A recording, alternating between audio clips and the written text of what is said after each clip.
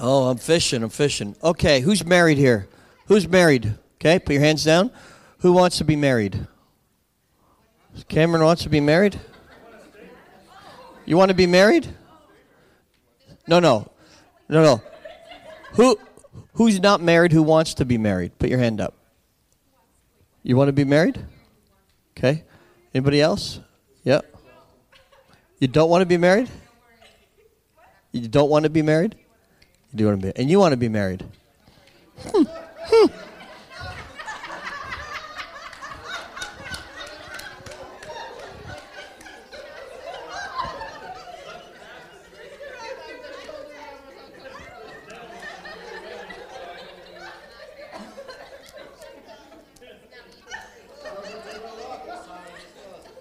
Listen to this. You want to hear a little testimony?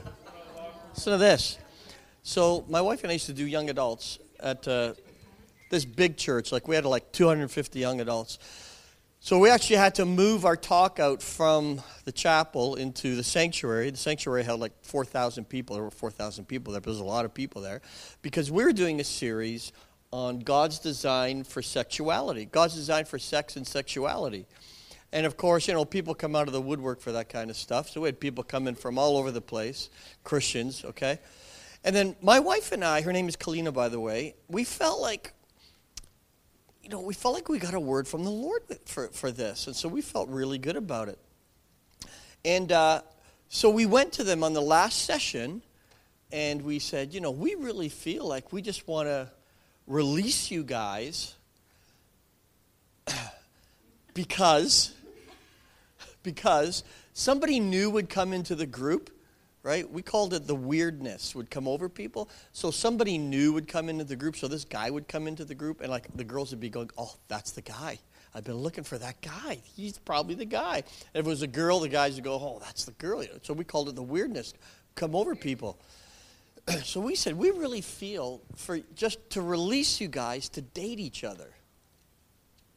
Like the person beside you or behind you or in front of you. And of course, everybody just freezes, right? And they're kind of doing this, and there's nervous laughter everywhere. Crazy, right? Crazy. We performed 28 marriages that year. And the kids of those marriages, some of them are leaders in our church. There's something to say about that. No, it's not a cult. There is something to say, though, about family and the generational and the multiplicational effect of kingdom living. There is just something about that that's very, very healthy. As long as it doesn't become exclusive, it continues to be inclusive. Now, my first question, though, was who's married? And my question is this, for those of you who are married. What's the mission? Wrong. I knew exactly. I knew you're going to. And you know what? It's only men who say that. Subdue it with sons and daughters? Or mostly sons? How many it's the male that determines the sex of the child? They didn't know back then. I want 4 males from you. Bring me a goblet and a head. The guys would think somehow, the lady has to do this. So, married, that is definitely part of the mission. But what's the mission? What's your mission in the marriage? Any idea? It ain't sex, probably, because that only happens, 3 times a week, maybe? So if that was really the goal, you'd be going at it for 9 times a week. Right? If that was actually the goal. If that was actually, it could be a goal. It could be a goal, but you both have to be invested in it. Because you don't want one person sleeping. Okay, so what's the mission? Oh, dear Lord, you're so spiritual.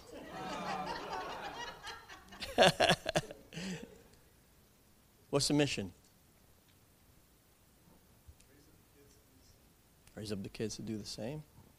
What's your mission for your marriage? What's your personal mission for your marriage? We do this in premarital counseling, for you to come up with a mission for your marriage, because it may not look the same. There's the general mission. Sure, we're going to have kids. We want to raise up, sons and daughters to become fathers and mothers. That is disciple making, by the way. It's another way of saying disciple making is to raise up sons and daughters to become fathers and mothers in the faith, right? For sure. Mission is very, very good. Mission is very, very, how do you stay on it though? That's the thing. So let me ask you a question. What would distract you? What would derail you from this? What would derail you from your personal mission? Give me examples. What do you think might derail you? Anybody? This is not a test. Yeah, pride. Pride's just so icky, eh? It's like happening all the time. It's probably happening right now. What else? What might derail you from your mission? Fatigue, burnout, hardships. Okay, yeah, distraction. Wrong motives. Not walking in the light. What would distract you from this noble mission? Okay? Enemy, TV, social media. Yeah? All right. Let's get into this for a little bit, okay? So this is about being mission true. And talk about mission drift. Go ahead and read that to yourself for a moment. Good job. Is when a person, company, a charity, a church begin to move away from their original value, principles, mission. The person, company, charity, and or church gradually becomes irrelevant and ineffective. See, drifting in your mission is not so much not doing what you said you would do. It's that what you're doing has become irrelevant. Big difference. Big difference. Because then that gives you the illusion that you have purpose and that you're doing something, but it's become irrelevant. The Christian church, disciples, sons and daughters, we don't want to be irrelevant. We want to be relevant. We have a voice in our culture. You have a voice in your circle of influence. And so being mission true is all of those things. However, you consistently manage to find your way back to your true center. Okay? And of course, for us, it's Jesus. And then it's the mission. It's believing in your mission. How do you keep staying true to that center? Take the idea of marriage. What's a good idea to stay true to the center in the mission for your marriage? Very practically speaking. Okay? To be friends with each other. Spend time with each other. Pray together. Date nights. Right? You're stewarding your marriage. You're stewarding love. You're stewarding the relationship. It's very, very healthy. Because before you know it, and you've heard this, maybe you might have kids, by the time you're empty nesters, you're looking at each other across the dining room table and you're going, who are you? Because you gave yourself to your children more than you did to your spouse. Very, very dangerous. And I'm just going to put this out there. It's not, I don't mean to, I'm just going to say it, is that more women tend to do that than men because women are more nurturing than men. Yes, that's true. It's a scientific fact, okay? So women will tend to pour more into their children than they will into their marriage. Men tend to put more into their hobbies if they're going to put more into something, okay? The Bible says in 2 John 1:8, watch yourselves, that you might not lose what we have accomplished, but that you may receive a full reward. Watch yourselves, that you might not lose. So there is a possibility, without using any kind of a scare tactic here, that it is possible for you to lose your vision. Now, for me, vision is not the biggest thing. I think vision is good. I think you need vision. There's a place for vision. But I think what we need more than vision is clarity. Is clarity. Because you can have a vision, but when you start to lose clarity, when you start to lose a succinct view of what you have originally been called to do and to be, there's going to be a problem in all of that. And the Bible is very clear, and this is one of many scriptures that talks about basically, keep your eyes on the prize. You know? Peter Drucker, he's a famous business person. He has gone into nations and governments, and he's just turned them upside down. And he says that culture eats strategy for breakfast. Now, I'm a strategist. I love strategy. Cam's a strategy. We love strategists. Strategists will, I drove into this parking lot, and immediately I thought, oh, it would be great if this could be there, or that could be there. We could have this here, could have this here. Walk in the building, you change things around. You get a fresh look. Some of you guys are like that, for sure. It's an apostolic view of how you see things, where things could more effectively work. That's a good thing. But it's culture. Because if you take this, and Cameron knows this, see, if this isn't your culture, it isn't only going to work, you're going to burn people out. Because for our church, for instance, at Freedom Center, my wife said, Rick, this is years ago, she said, why don't we start a soup kitchen? We're in an area where a soup kitchen would be good, and which is basically feeding a bunch of people who didn't have the means once a week.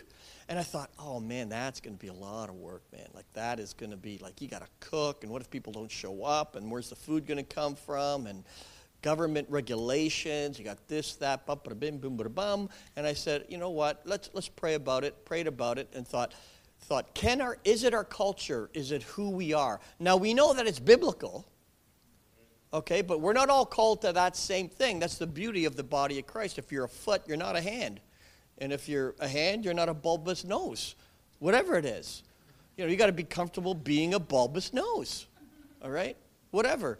So eventually it started happening, and then before you knew it, we knew that the Lord was on it, and people started to embrace it. Because if you try to create a culture out of an event, you're going to burn people out. Your events have to come out of your culture. Do you understand? So I knew a pastor in Toronto who went down to Pensacola, came back to Toronto, spent close to $100,000 to renovate the front part of his sanctuary to look like Brownsville's altar. No kidding. That's a true story. What a knucklehead. Pardon me, but, and it does start with a K, by the way. And I thought, what are you doing? That's classic, trying to eventize your culture. It's just not going to work. And when we start to do that, see, when offers come in, when opportunities come your way, we're quick to say, this is a great opportunity, I'm going to take it. But what you got to do is you got to take that opportunity and superimpose it on your culture, and if it doesn't fit, you got to throw it out. The Lord is probably talking to you because it's a good thing, but it may not be relevant for your culture, what God has called you to do. That goes with a business, that goes with a church, and that goes with personally. So when you are actually living in the culture, in the kingdom culture that God has called you to, the span of your opportunities actually begins to grow. But what must also grow with that is the wisdom and the discernment and what to say yes and no to. Because answered prayer isn't always God vindicating you and saying that you're on the right path. He could be answering your prayer for something else. And we got to be very, very careful that just because things are always going kind of good and we're starting to get some favor, it doesn't always necessarily mean that we need to follow that answered prayer down that same path. Okay. So culture eats strategy for breakfast. Now, different kinds of, protocols here. There's the God mission that we have. It's mostly vertical. Okay, it's with Him. The sonship mission, it's passionately personal. The family mission, it's complicated relational. And the apostolic mission, it's unselfishly Ecclesial. It's out there to the called. We're the called out ones. And these are happening at any moment in your culture here at New Day. Whether it's Vandalia or whether it's Nichols or whether it's downtown. What's that one called? I'm there tonight. The Vine, not the Vine, right? And whatever else you got coming up. All of this is happening at the same time. And man, we need the wisdom of God. But careful here. Do not pray for what wisdom can get you. Pray for wisdom. It's very, very important. And that's when things start to become clear. That's when the clarity starts to happen for any of these. Because these are all important, yes? They're all important. But some of them are more important, not because they're more valuable, but because they're more essential at a particular time. That's the same thing with the apostolic. God has called first apostles, then prophets, then teachers, and so on and so on. He's not saying that apostles are more valuable. He's just saying that they're more essential when it comes to governing the church and reaching out. You guys getting this? Okay, let's just define culture so that we're all on the same page here. Culture is the system of beliefs, disciplines, practices, relational boundaries that reveal how life is lived among a particular group of people. It's how we do life together. It's the feel of the atmosphere. It does not happen by accident. Okay? Let me ask you a question. If I was to ask you guys, I'm new in town, and I go, and, hey, you got to come out to our church, and I was to say, well, what's the culture like? Do you know what you would say? Anything? What do you think you would say? Laid back culture? Family-oriented culture? Pardon? Hipster culture? Anybody else? Welcoming culture? Anybody else? Honoring? Prophetic culture? Yeah. Yeah, all good things, right? All good things. Is there a teaching element? Is it really biblically based? Is it a presence culture? All of these things have to do with culture. And then how we communicate these things to one another is also our culture. And for some people that are coming in new, they don't know what that is yet. They don't know the nuances. They don't know all the inside jokes like you do. As we talk from a pulpit to people that are out there, seeing that they're family, and yet there are people who have just come into our family as well. We have to remember that too. So we have, things like prophetic culture. We're learning to supernaturally speak words of life. We're strengthening people, encouraging anyone around us. There's an honor culture or culture of honor. We're learning to see others and value them as God does. In our church, honor is leaving a person, place, or thing in better condition than we first encountered them. That's our definition of honor. So when you got a piece of paper here, you got a cup there, I don't walk by that. I pick that up. We don't want to get legalistic and say, you get up at 3 in the morning, the fear of God is in your heart because you walk by this empty cup. Okay, we don't want that. That gets spooky and weird. We don't want that at all. So supernatural culture, there's all these kind of cultures that we want in our church, but particularly, let me ask you this question. If there was one thing that defined your culture, what might that be? Anybody? Don't say passion, buddy. Jesus culture. Anybody? Little more difficult to define, yeah? And some of you are afraid to say the wrong thing. You don't have to be. But what do you think maybe? Community? That's what I would say. I would say there's a feeling of community. And then you could break that down with all of the other, culture additives that you want to put in there. But that is a good way to approach how you do things and how you welcome people in to that community. What are your on-ramps for people to come into your community? What are those on-ramps? Because when people come into your community, there's something that they identify with right off the bat. So they'll come in. It could be the building. It could be that there's ample parking. It could be that they met somebody at the door. It could be the music. It could be the preaching. It could be the child care. It could be something. And what gets them coming back would be that initially, but then they make a contribution to the community. They might put some money in the offering. Their personal contribution might be showing up a little early and moving up from the last row into the middle row. There's little contributions that people make along the way. They're starting to have a sense of ownership. They're starting to understand the culture a little bit. They're getting more comfortable with their surroundings. There's somebody they're familiar with. How do you stay true to all this kind of stuff? Intentionality is very important, because if you're going to do that, that is going to be one of the most intense. You're going to eat, breathe, and sleep that stuff for a couple of years at least, while you are who you are as local church. All right, guess the organization. The original mission, to advance learning and perpetuate it to posterity. Fearing to leave an illiterate ministry when our present ministers shall lie in the dust.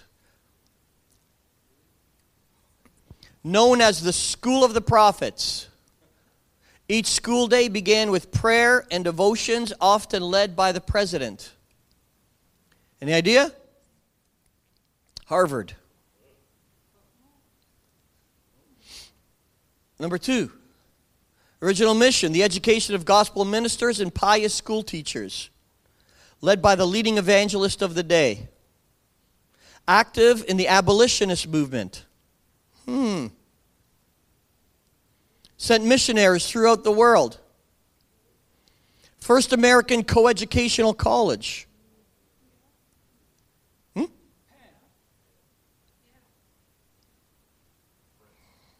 Oberlin College, whose second president was Charles Finney.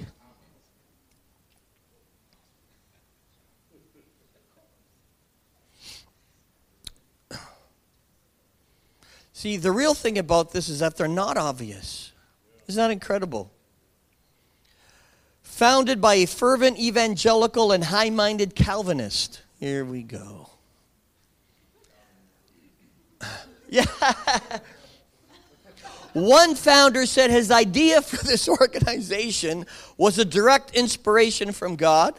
The other founder was guided by the example of the Good Samaritan. Original mission was to assist the wounded in war.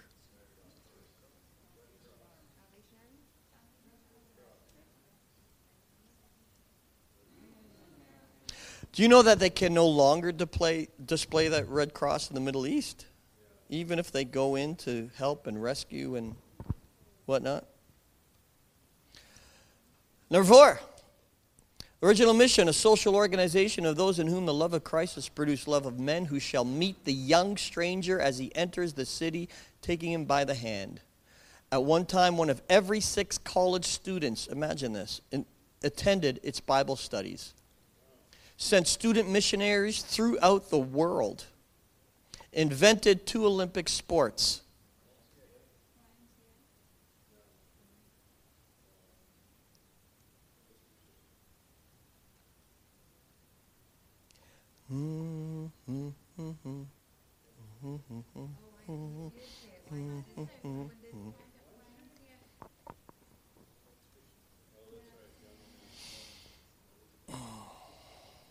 Current mission statement of Harvard seeks to identify and to remove restraints on students' full participation so that individuals may explore their capabilities and interests and may develop their full intellectual and human potential.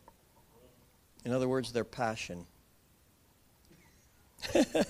Education at Harvard should liberate students to explore, create, to challenge, to lead. The support the college provides to students is a foundation upon which self-reliance and habits of lifelong learning are built. Harvard expects that the scholarship and collegiality it fosters in its students would lead them in their later lives to advance knowledge, to promote understanding, and to serve society. Oberlin's to expand students' social awareness, social responsibility, and capacity for moral judgment so as to prepare them for intelligent and useful response to the present and future demands of society. From the Oberlin website, Obies gather in Finney Chapel to hear lectures, concerts, and more concerts. Finney can hold most of the student body and has excellent acoustics. Well, praise the Lord. There's a cutting edge there. Red Cross, a humanitarian organization led by volunteers, will provide relief to victims of disasters and help people prevent, prepare for, and respond to emergencies. At its founding, Red Cross decided it needed government support and should not be a sectarian organization. YMCA, to put Christian principles into practice through programs that build a healthy spirit, mind, and body for all. Local autonomy means that there is great diversity in the way local Ys demonstrate their Christian heritage. In other words, there's only a handful of them that use this today. How Christian organizations lose their culture.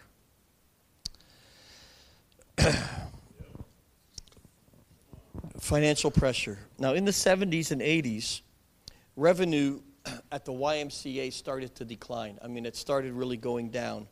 And in their history, the YMCA, you know that they commissioned over 20,000 missionaries throughout the world? They sent them out there and they paid for them. Incredible. And D.L. Moody was one of its primary champions of the YMCA. And what began to happen is that the YMCA started to lose funding. So what did they do? They took money from places who demanded that in YMCA, today anyway, everything has been dropped except for the Y. They were forced to make changes based on financial pressure. And so, you know, I don't think this is above your pay grade. But that here, in a heartbeat can be lost if you allow financial pressure to shift and change in just degrees the decisions that you're making right now. And in your own life, that's true as well. Because as spiritual as it sounds, and I believe it with all my heart, Jesus Christ is the source. He just is. He just is that source. So financial pressure is a big one. Next one is professional priority. What do you think that is? Please me, political games, all that kind of stuff. What this really is, this professional priority, is when structure begins to lead rather than the Spirit begins to lead.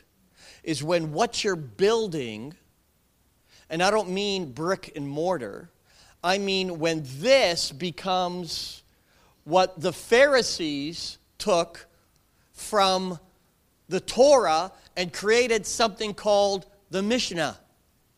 And the Mishnah was all of the rules, was all of the traditions of the fathers, and they became more important. As a matter of fact, they put them in little boxes called phylacteries. They tied them around their head.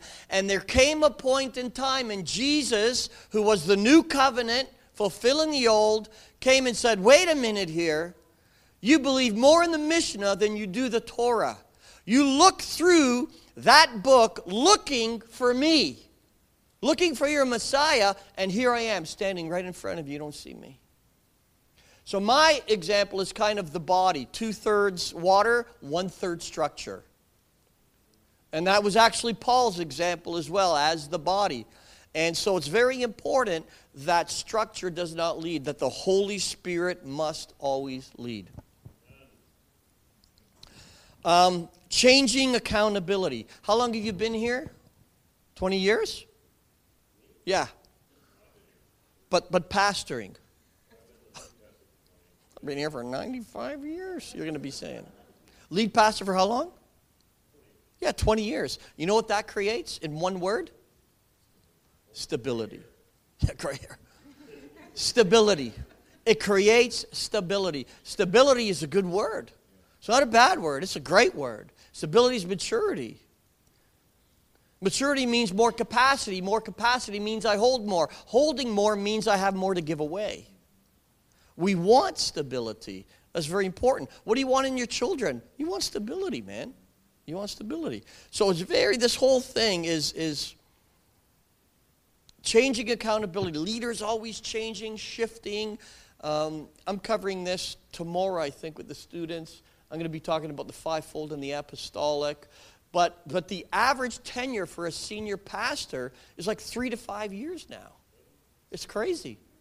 Barna did research poll, and 25% of clergy said that they would leave their churches if it wasn't for getting paid. And that's the one that's told. Those are the ones that told the truth. 25, it's probably like 35% when you think about it. Very unstable. When there's 5 fathers in the family, just keep changing, just keep changing. Okay? Choosing the wrong enemies. What could be a wrong enemy that you might choose in the church? As a church body, governmental, the polity of the church, what might be a wrong enemy? No. Anybody else? Good guess, though. Hey? Sure. It could be the other churches in town. It could be technology. Politics. Millennials. There are churches and leaders who are just, I hear them railing against millennials. It makes me sick to hear it. There are things about them I don't like, but there's so much potential there. It's absolutely stunning to be able to see that. So don't choose the wrong enemy. Don't fight something that God has already sanctioned and said, go ahead, you may not understand it all, but I'm on it and I'm in it. Don't fight multi-generational ministry. Don't fight not handing this to the next generation. And of course, Cameron's very big on that. By the way, him and Kat, they love you guys. They love you. They just love you guys, man. And he's very lovable too, isn't he? Yeah? We've been friends a long time, man, and I have so much respect for Cameron and for Kathy and just what you guys, just who they are, never mind what they've done, just who they are as people. And I'm privileged to be a friend. It's fantastic. You owe me $20.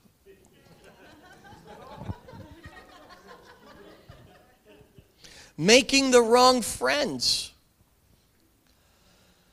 There are churches who are trying to kind of create different streams of income for themselves, which is good. I think that's creative. I think it's a God thing. But you really got to be careful because they're parceling off land or renting land or the premises, opening it up, and what's happening is that their culture is starting to get diluted because the values and the morals aren't aligned with the church's values and morals.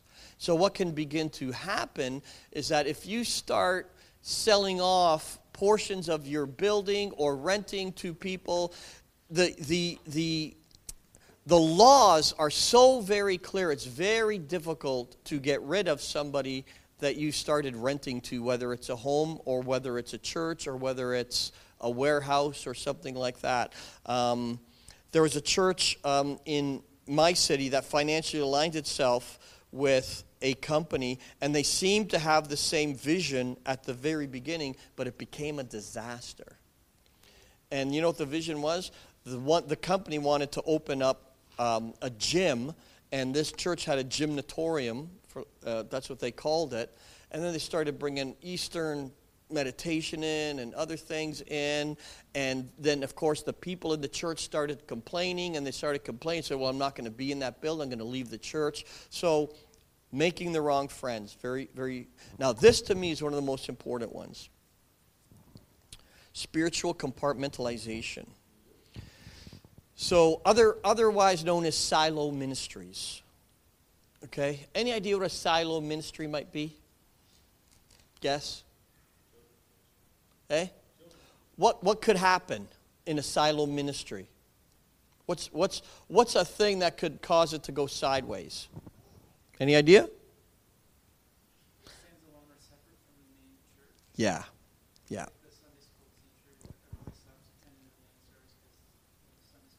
Sure. Sure. Or a small group. In most local churches, the danger of silo ministries, which is cutting yourself off from the rest of the body of Christ, you're becoming now a voice for the people apart from the leadership. You're actually even creating time and space for people to come in, meet with you.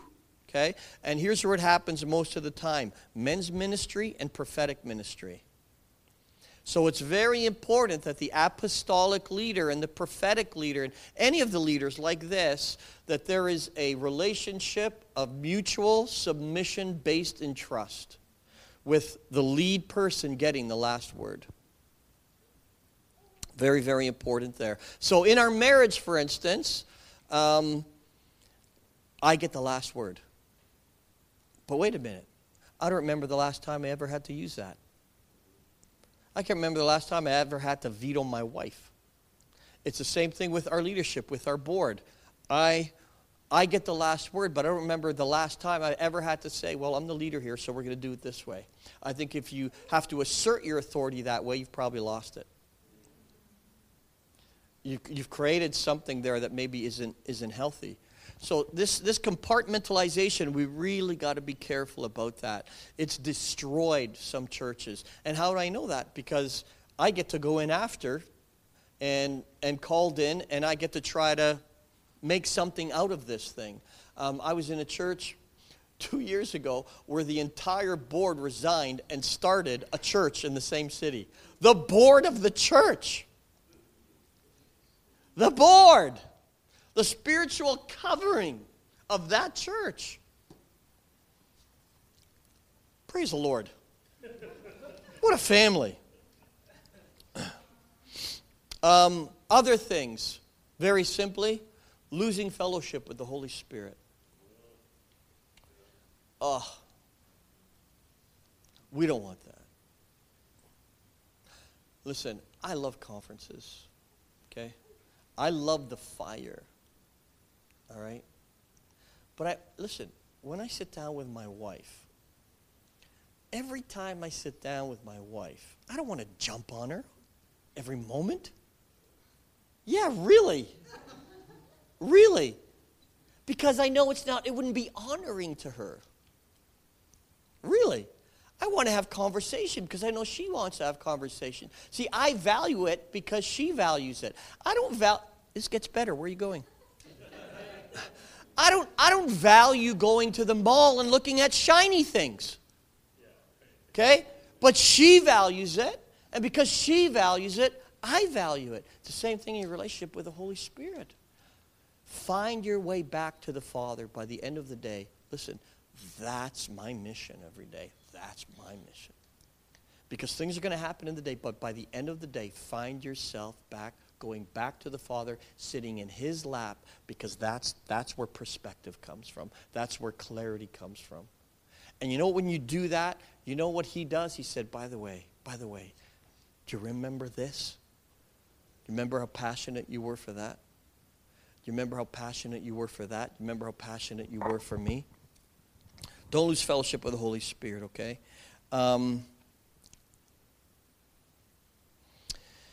Don't resist raising up sons and daughters. So I would challenge you this. I'm going to ask you this question. And I don't say it to your chagrin or embarrassment or anything, but let me ask you this question. Who are you discipling right now? Who are you personally discipling as you're being discipling? So maybe find that person to champion. Who are you championing? Is there somebody championing you? Are you open enough for somebody to champion you? And who are you championing? Who are you running beside? Who are you speaking into? Who's calling you out? You know, does it always have to be the senior guy doing that? Who's doing that for you? And, you know, keep submitting to healthy change. Even if you're not comfortable with it, keep doing it. And I sense in this room, that you guys are doing a lot of this kind of stuff, and I think that's great. Careful of cynicism. Cynicism is the death gargle of a Christian. Cynicism. Don't let cynicism get in. You've got to talk stuff out, man. You've got to talk stuff out. Because if you don't start talking with somebody that's starting to, you're getting a bad vibe or you're getting frustrated, if you're not talking to them, you're going to start talking about them. And that will be to your chagrin. So be careful of cynicism. It can creep in, and it's an unwelcome thing for sure. How is culture lost? Harvard graduate reflecting on the school's original mission statement. If you want to show that with 180 small misdirections of 1 degree each, you're going backwards, this statement should help. Understand? Understand? You know how you turn around? It's never a full 180. It's 180 1-degree choices. Before you know it, you're turned around and you're lost. And for some people, shipwreck. It's never just a blowout like a tire. It's usually a small leak. And it starts small. And sometimes that change is 6 degrees. Maybe it's 9 degrees. Maybe it's part of the testimony. Do you remember when David was bringing the Ark of the Covenant back to Jerusalem? The journey. You remember that journey? What did that journey look like? Do you remember what he had to do? Remember what he had to do? Don't whisper really out loud. Remember what he had to do? Anybody? They had to go for a little time, and then what did they do? They had to stop and do what? Sacrifice worship. And they went along, stopped, sacrifice worship. Destination was Jerusalem. Okay? But along the way, along that journey, were these things that had to happen. Now, is it possible to praise God when only 30% of the testimony is accomplished? Is it possible to see the big picture? Or is it possible only to appreciate the 30% even though you don't see the mystery in the rest of the 70%? Is it possible to live in that kind of mystery? And how do I posture my heart through it? Do I get cynical? Do I point my finger at God? Do I say curse God and die? When only 10% of the testimony is accomplished. So we may sit here and look at a poster where we want to build a bigger building, or look at this over here, and where are we in this? Are we 10%, 5%, 80%, 90%? You could celebrate the moment that you're in right now, just like David did. The moment that you're in. Listen, you have everything you need to do what God has called you to do right now. You got it in spades. You do. It's just the way it is.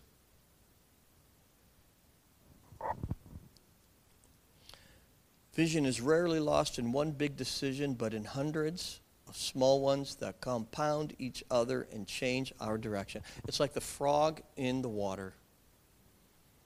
You put him in a boiling water, he's going to jump out, goes into cold water, turn that heat up slowly. What's he going to do? He's going to boil to death. Stupid frog. He'll boil to death. Same thing with your marriage. Married people. Steward the flame. You sex-deranged maniac.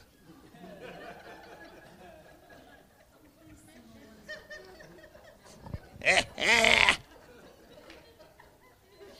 don't think I've ever said that from the pulpit. That's cool. I like it. They're going, yes, yes.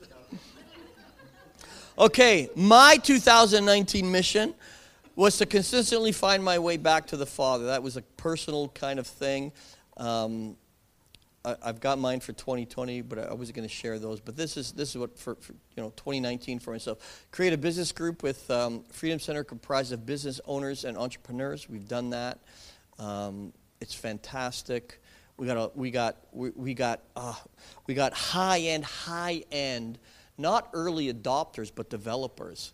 Like the early adopters are those people that will stand in line, outside of Apple for 3 days to get the next new thing.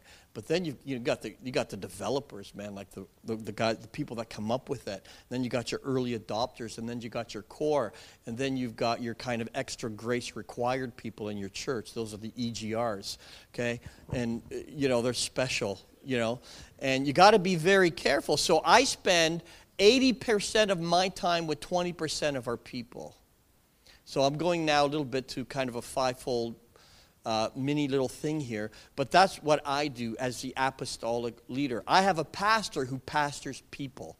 That's all he does. He loves doing it. He doesn't want to take over the church. He doesn't have a vision for the church, but he's actually the pastor of the church. His name is Michael Pelkman. He does an excellent. He goes to the hospital. He visits people. He does marriage counseling, sozo stuff. He develops a team. He's developed a team of over 20 people that are in his pastoral pod. These are people that are called and being developed to pastor people. We have pew pastors who watch out for new people in each section of the church. And that sounds also structural, but the structure doesn't lead. The heart must lead.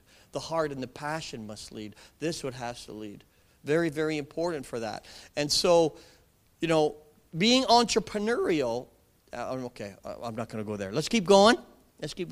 If you want to know more, come to the school tomorrow, if you're allowed. Increase the number of families attending Freedom Center by 15. We hit 12 families in 2019. It all sounds so businesslike, right? Liquidate the remaining $50,000 on our mortgage to be mortgage-free. Did that. Grow our volunteer base at Freedom Center by 20.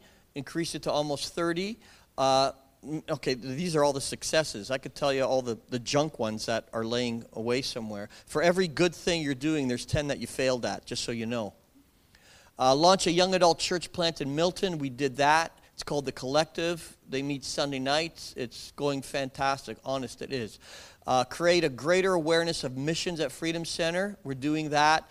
And all these, of course, have sub-goals and timelines and all that kind of stuff. Meet and relate more often with Oakville and Milton pastors. Not going so well. They've been entrenched for a long time, I think, and find it hard to kind of step out and make new relationships. Understand and incorporate my role in Harvest Alliance. And that's starting to happen too. So these are things that you could do personally. These are things that you could do as individual campuses. Like with Harvest Alliance, what we're doing right now is you have Harvest Alliance Europe, US, Canada. You have Harvest Alliance International. But each country is developing its kind of strategy for its country. You could also do that for your particular churches as well, because the demographic might be the same in each community. Man, church planting around here would be incredible. Just incredible. It's doable here. You can actually take a region. It's great. I love it. Okay, now what? You're going to be doing that. You're going to be doing this in a few minutes. What are the 3 healthy non-negotiables for your church moving forward? What do you think those might be? So, where's Nichols? No, in the room, sorry. Yeah. Okay, Nichols. Put your hand down. Where's this church? Vandalia? Yeah. And where is Vine? Just you. Okay. Let's start with you, Anthony. Think in your head. 3 non-negotiables that are like this is actually doable for your church moving forward in 2020. What could that look like? Who's leading this place? Yes, non-negotiable goals, non-negotiable values, non-negotiable elements in the culture. Yes, goals. Thank you. Vandalia, put your hand up. What would be 3? Not 10, not 4, 3. What might be 2? Because sometimes we have to do what we're really good at and not what we want to be really good at. And focus on that. And what happens with that, the problem there is when we compare ourselves. You know, you're not Bethel. You know, you're not. And I met all these leaders. I got to host Bill and Benny for a couple of weeks. My wife and I did that. And what's his name in Australia? Hillsong. Yeah, Brian Houston. Oh, wait a minute. I'm just picking up that name because I dropped it. Hosted it. These are great people. I'm not them. It took me a while to be okay with that. It took me a while to be okay with that because of my, you know, what were my own insecurities, you know. And for Vine, where's Vine? Oh, yeah. What's left? Nichols. What about Nichols? What's one or two non-negotiables? And so the other question is, what exactly are you doing to move them forward? That's the other question. And the other question is, what exactly would happen if you drifted from those? What exactly would happen if you stayed mission true to those things? What would happen? This is very practical, very applicable, very doable as well. And they don't have to be hear people about outrageous goals. You know where they're outrageous? Because they're outrageous. You know. And I'm into that. I know what I would do with $100 million if it was given to me. I've got a plan for $100 million. I've got a plan for $10 million, and I've got a plan for $1 million. It's there. I know exactly what would happen if I got that kind of money. I think we need to be ready for that stuff, absolutely. But I'm not going to make decisions now based on what I don't have. I'm going to make decisions now based on what God has provided me, the daily bread. And should this happen to me, I got a pretty good idea what I would do, but I'm not living there. I'm not living there. Because when we compare ourselves to each other, actually Paul says, you ought not to compare yourselves one to another, measuring yourselves by yourselves. It's just an empty thing, man. There's always going to be somebody that's going to do it better than you. Trust me. There is. There just is. Okay, so in conclusion, which is just a meaningless term that preachers use, I'll give you a little example of something about thinking like the person that is imbued with God's identity, that is imbued with elegance, nobility, vision, the ability to impart, the ability to see something change in real time. Okay? And I tell you, a lot of it has to do with the mind. Now, I have a biblical framework for this, so I'm going to throw it out there before we end. And it's simply this, that in the Bible, and don't ask to come up to explain it to me to you because it would take too much time. But it's in there, in the Bible. I believe and I see that the mind trumps the heart. That the mind can take you to places that the heart cannot take you or may not want to go. Why do I say that? Partly is because we have the mind of Christ, which means we can live in perfect sanity. I believe we could be sane people. I do. Okay? It's a stretch, brother. But we can. It's there. The cross has provided for that. More so, the resurrection has provided for that. See, if you're living between the cross and the resurrection, you're only going to get half the benefits.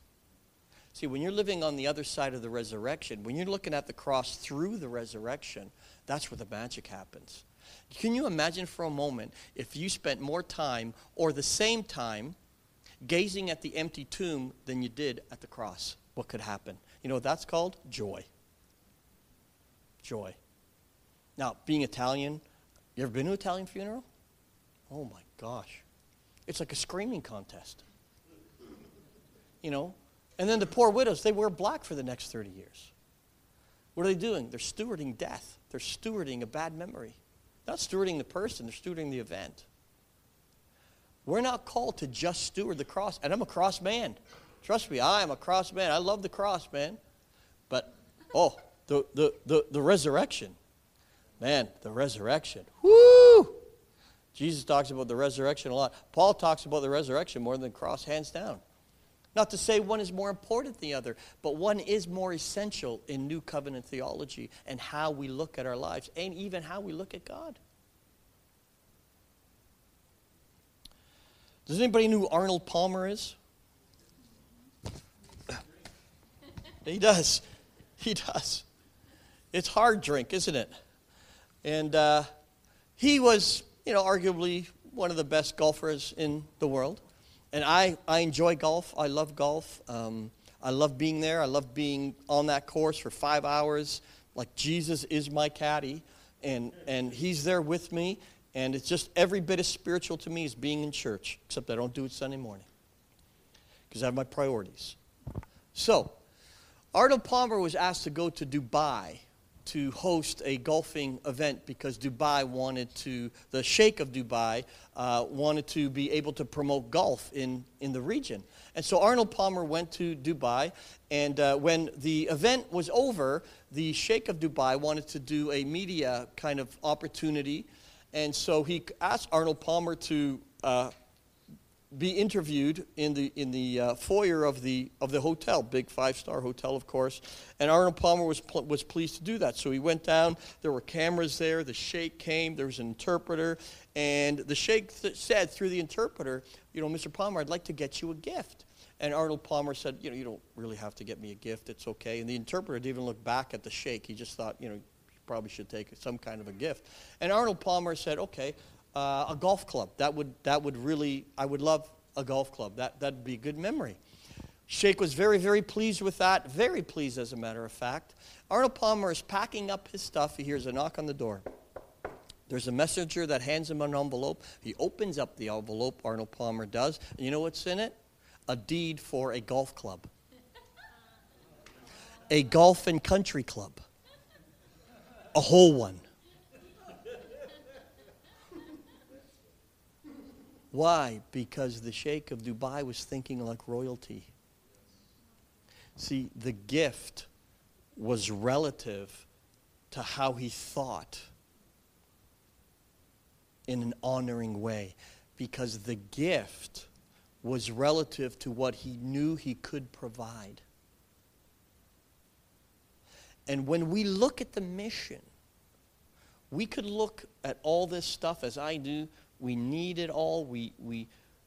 Cameron's put it all in there. Passion for Jesus, everything, okay? Your part in that mission is number one. You ready? I believe in the mission. That's the first thing. Like, that is the first thing. I believe in the mission. If you don't believe in the mission, it's not going to happen. I believe in the mission. I want to be part of the mission. And I want to give the mission away. Those three parts. See? But if you don't have it, how do you give it? If you're not thinking in yourself, as yourself in Christ, with elegance, with nobility, with the ability to be able to impart dignity to other people. We have 5 minutes? Is this true? All right. Let's put our stuff away just for a minute. Put your stuff away. Put all your notes away, your devices, so on and so on.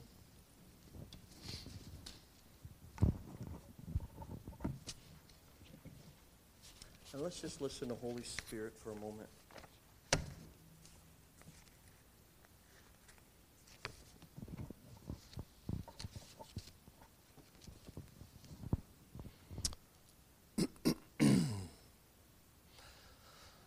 Yeah, let's just rest for a moment. Thank you, Holy Spirit. I know it's coming to the end of the day here.